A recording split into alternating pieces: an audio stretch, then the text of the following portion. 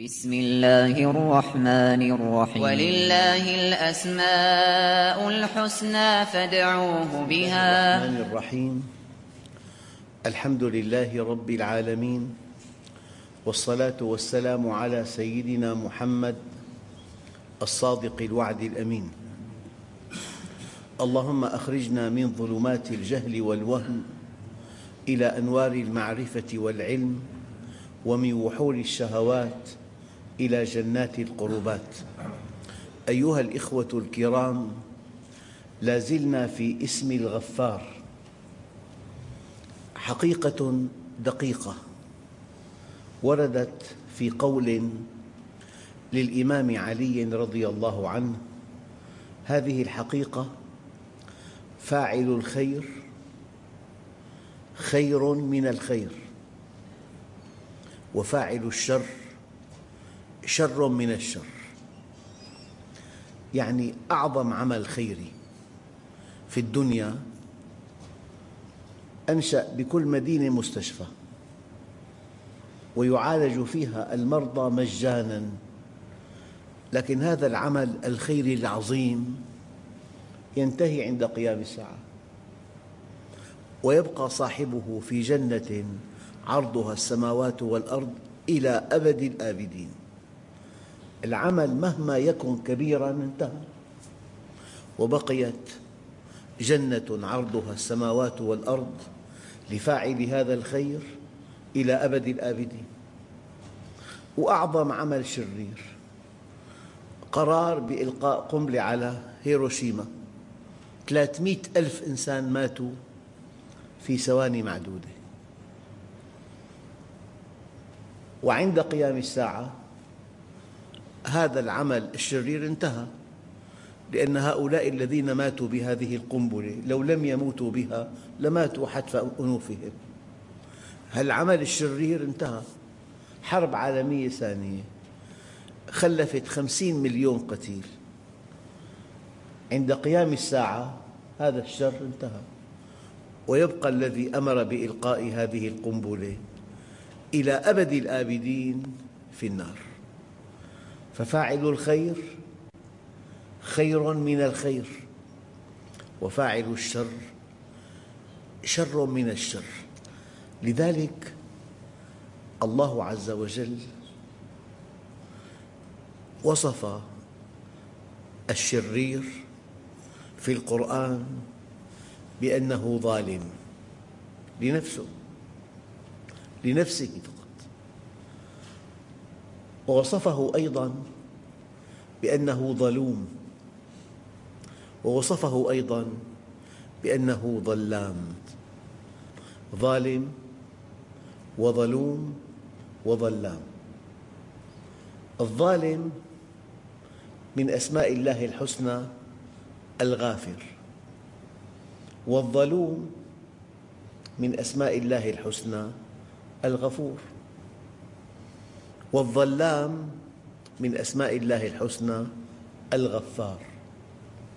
ظالم وظلوم وظلام، غافر وغفور وغفار. أيها الإخوة، روي من حديث عبد الله بن بسر قال: نزل رسول الله صلى الله عليه وسلم على أبي، فقربنا إليه طعاماً ووطبة. قال: هو طعام يتخذ من التمر، فأكل منها، ثم أتي بتمر. الآن دققوا، الوصف دقيق جداً. النبي عليه الصلاة والسلام وضع أمامه طبق تمر، أمسك تمرة وأكلها. ماذا ينبغي أن يفعل؟ أن يأخذ النواة. لو أخذ النواة بإصبعيه، وضع النواة على الخوان وأمسك تمرة ثانية ليأكلها، فإذا بها قاسية، تركها وأخذ غيرها. ما الذي حصل؟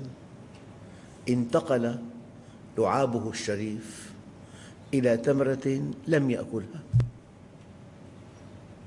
فكان عليه الصلاة والسلام إذا أكل التمر وضع النواة على ظاهر أصبعيه، يجمع الأصابع الثلاثة هكذا، يضع النواة هنا لتبقى باطن أصبعيه جافة.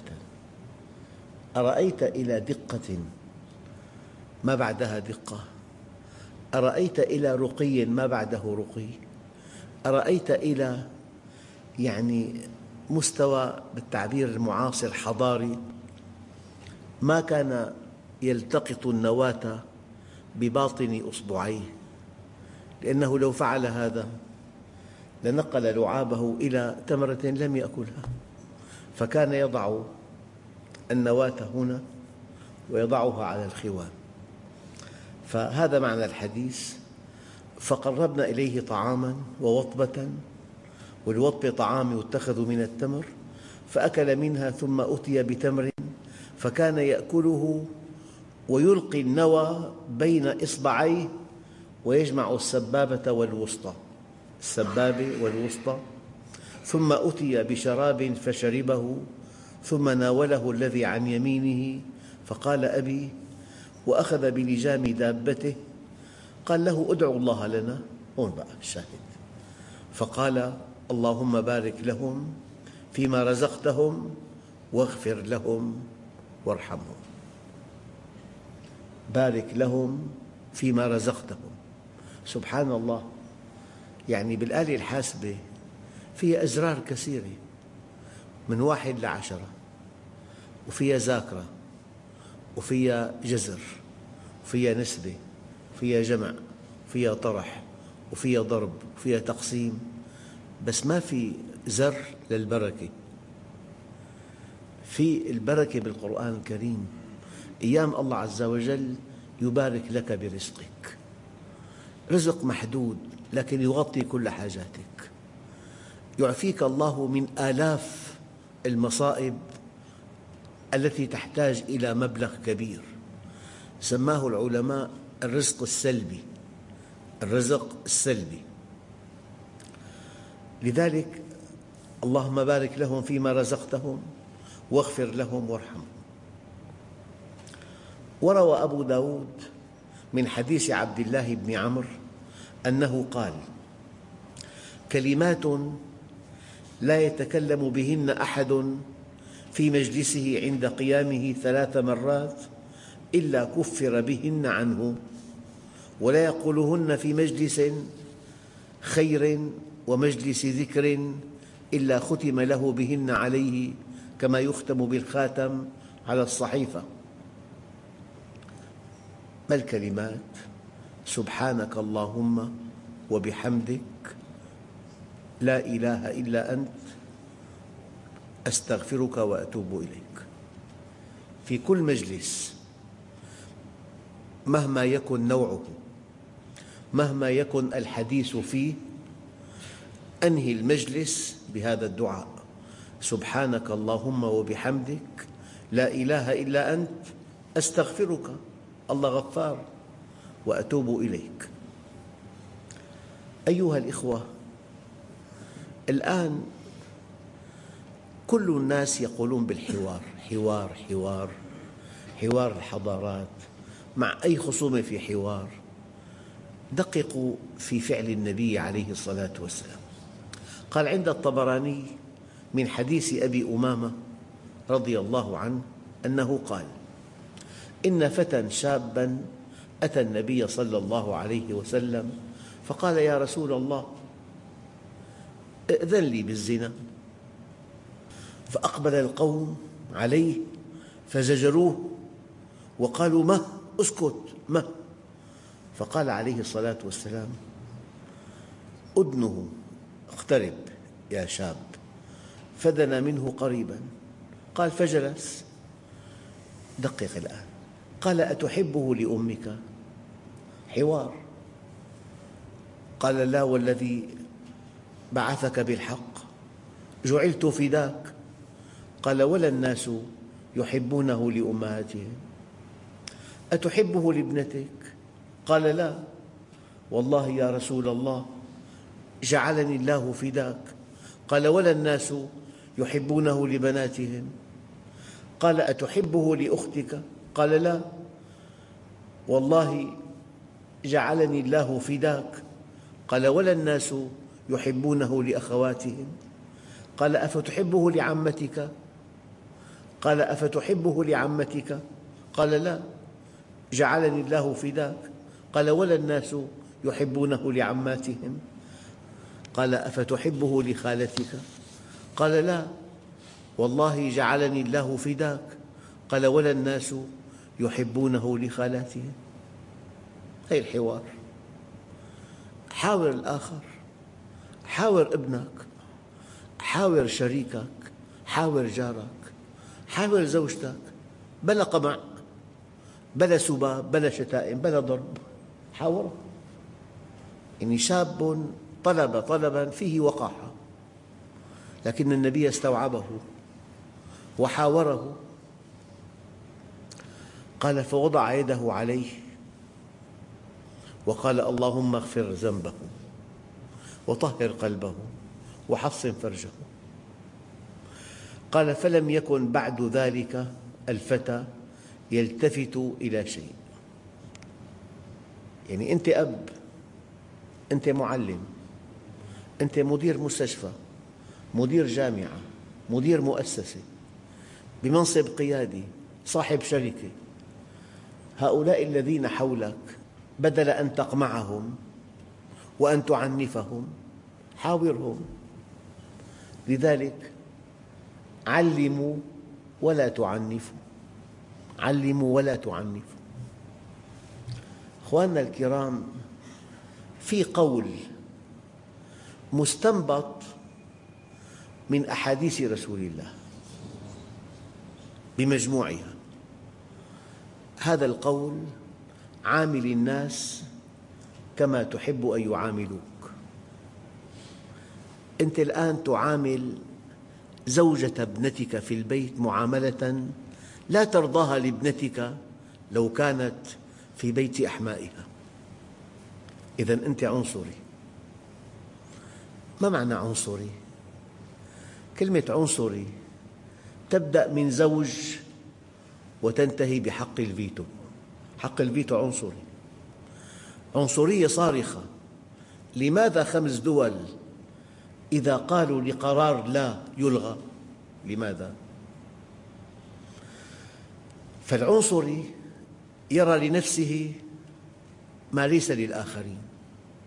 لمجرد أن تسخر من أم زوجتك وإن تكلمت كلمة عن أمك تقيم عليها الدنيا، أنت عنصري. لمجرد أن تعامل مواطن معاملة لا ترضاها لو كنت مكانه، عنصري. بالتجارة، بالصناعة، بالزراعة، بأي مجال بالحياة، حينما ترى لنفسك ما ليس لغيرك وحينما ترى على غيرك ما ليس عليك، أنت عنصري. بدءاً من مواطن، من زوج، وانتهاءً بمجلس أمن. بالنهاية البشر جميعاً إما أنهم إنسانيون وإما أنهم عنصريون. قبل أن تقول لي سارق، عنده مشكلة حلت له إياها. قبل ما تحاسب الناس يقول لك هذا انتحاري، قتلت له أبوه وأمه، هدمت له بيته، جرفت له بستانه، ردمت له بئره، لك صار ثمنه رصاصة، أراد أن يموت معه 5، بدنا نلتقي. بتقول لي انتحاري، بتقول لي فدائي، وضعته بظرف صعب، مهما فعل معذور. وصلت الناس إلى أن يكونوا عنيفين. في حمق بالعالم. 10% من سكان الأرض من دول الشمال يتمتعون ب90% من ثروات الأرض. اللي سافر للغرب بيلاقي بذخ يفوق حد الخيال. يعني لوحة بحجم ورقة معناه 50 مليون دولار بتحل مشاكل أمك. بذخ إنفاق. هلأ مشكلة العالم أنه غذاء الفقراء صار وقود للطائرات. غذاء الفقراء، الذرة، فول الصويا، المواد الغذائية الأساسية. لذلك الأسعار ارتفعت 10 أضعاف، حتى الأغنياء يركب طائرة من دون تلوث، يتمتع بالطائرة، حرم ملايين الغذاء. وبيقول لك ليش في عنف؟ ليش في إرهاب الأرض؟ في حمق. يعني مثلا لا تتوهم لنفسك حق لا تمنحه لغيرك، ولا تتوهم أن على غيرك واجب لا تلزم به نفسك. سيدنا ربيعة خدم رسول الله 7 أيام، قال له سلني حاجتك. رأى خدمة ربيعة دينا عليه، ما رآها حقا له، وهو سيد الخلق وحبيب الحق. لما بتكون إنساني يحبك الناس ويلتفون حولك. أراد النبي مع أصحابه أن يعالجوا شاة في سفر، قال أحدهم علي ذبحها، وقال الثاني علي سلخها، وقال الثالث علي طبخها. فقال عليه الصلاة والسلام وعلي جمع الحطب. قال نكفيك يا رسول الله. قال أعلم أنكم تكفونني، ولكن الله يكره أن يرى عبده متميزا على أقرانه، يكره. دخل أعرابي على النبي الكريم قال له أيكم محمد؟ ما له عرش، ما له كرسي فخم جدا، ما في ثياب ألوان صارخة، لا ما في شيء. واحد من أصحابه قال له أنا. أيكم محمد؟ قال له أنا. في معركة بدر 300 راحلة و1000 صحابي. قائد الجيش رسول الله، زعيم الأمة رسول الله، رئيس الدولة رسول الله. قال كل 3 على راحلة، أمر. وأنا قائد الجيش وعلي وأبو لبابة على راحلة. ركب الناقة، فلما جاء دوره في المشي توسلا صاحباه أن يبقى راكبا. قال ما أنتما بأقوى مني على السير، ولا أنا بأغنى منكما عن الأجر. بهذا التواضع التف أصحابه حوله. بهذا التواضع وصل هذا الإسلام إلى أطراف الدنيا. أما بالكبر والأسرة وأن أعيش وحدي ومن بعد الطوفان، هذا شعار كل إنسان الآن. أهجى بيت قالته العرب: دع المكارم لا ترحل لبغيتها، واقعد فإنك أنت الطاعم الكاسي، والله الذي لا إله إلا هو. هذا البيت شعار كل إنسان الآن.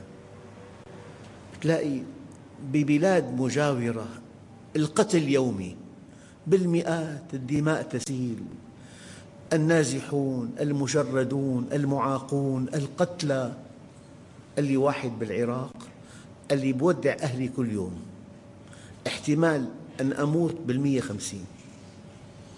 بتلاقي ببلاد ثانية حفلات وسهرات وأغاني، مسابقات في الغناء، يا شيء كأنه الناس ما في عندهم مشكلة.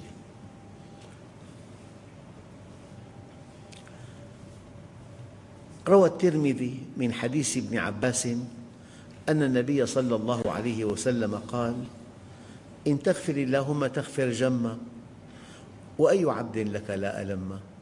هذا من الرجز الذي قاله النبي أثناء حفر الخندق: إن تغفر اللهم تغفر جما، وأي عبد لك لا ألم.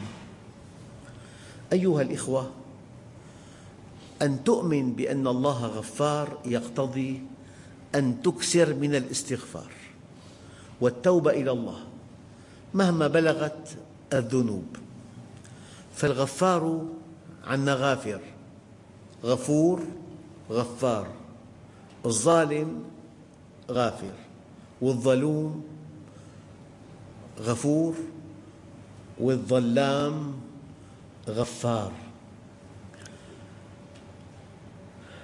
النبي عليه الصلاة والسلام فيما يحكيه عن ربه عز وجل أنه قال: أذنب عبد ذنبا فقال: اللهم اغفر لي ذنبي، فقال تبارك وتعالى: أذنب عبدي ذنبا فعلم أن له ربا يغفر الذنب ويأخذ بالذنب، ثم عاد فأذنب فقال: أي ربي اغفر لي ذنبي، فقال تبارك وتعالى: عبدي أذنب ذنبا فعلم أن له ربا يغفر الذنب ويأخذ بالذنب، ثم عاد فأذنب فقال: أي ربي اغفر لي ذنبي، فقال تبارك وتعالى: أذنب عبدي ذنبا فعلم أن له ربا يغفر الذنب ويأخذ بالذنب، واعمل ما شئت فقد غفرت لك.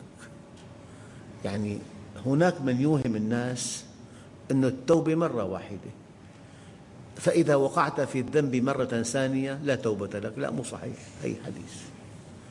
ما لنا إلا الله، ما في طريق إلا التوبة، لو مليون مرة. المؤمن مذنب تواب. يعني أنا أتكلم الآن كلام واقعي، يعني بأشياء صغيرة ما بيصر عليها، سريعا ما يتوب منها.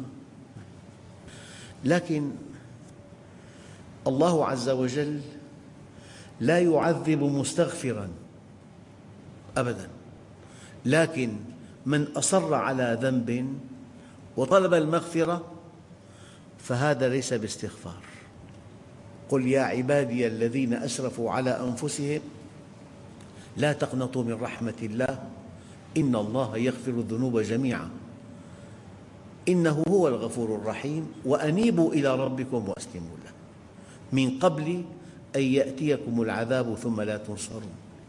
أي ثانية: نبئ عبادي أني أنا الغفور الرحيم وأن عذابي هو العذاب الأليم.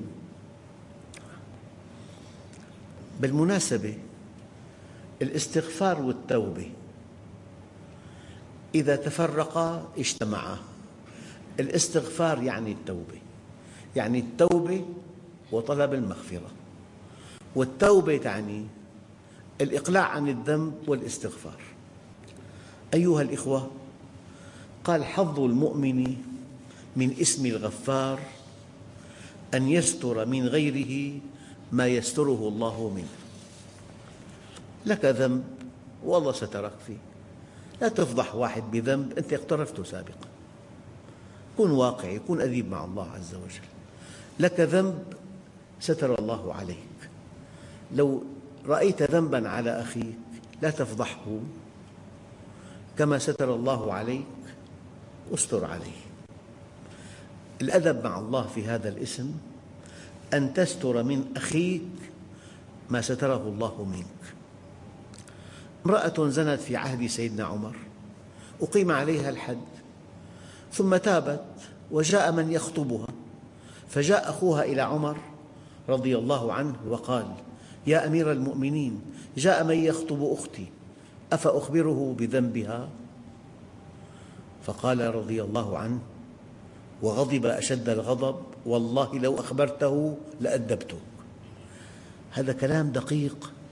بالعالم الغربي الآن يمنحوا المواطن فرصة يتوب، وأنت كقائد، كأب، كزوج، امنح الطرف الآخر فرصة يتوب. إذا تاب يجب أن ينسى الذنب. التائب من الذنب كمن لا ذنب له. أما البشر الآن لا يرحمون. إنسان أخطأ، كلما رأيته تذكر خطأه للناس، تاب منه الذنب. العالم الغربي على ما عنده من تحلل، حتى بالصحيفة الاجتماعية إذا واحد ارتكب مخالفة سير ومضى سنتين ما ارتكب ولا مخالفة تمحى آلياً.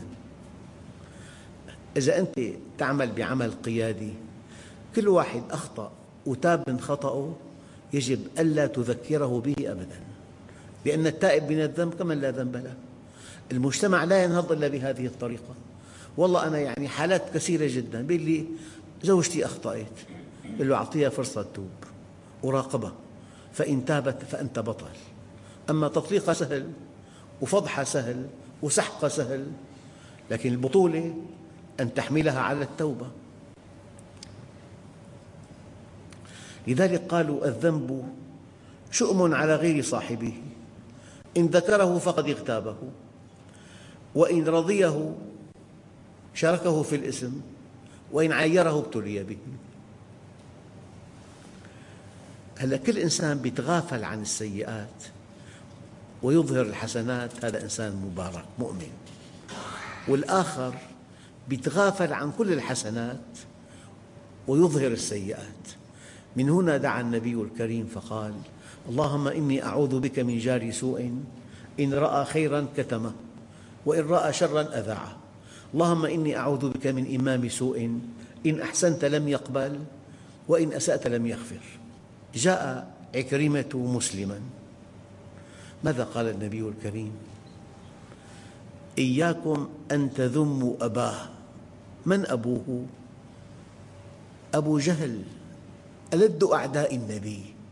إياكم أن تذموا أباه، فإن ذم الميت يؤذي الحي ولا يبلغ الميت.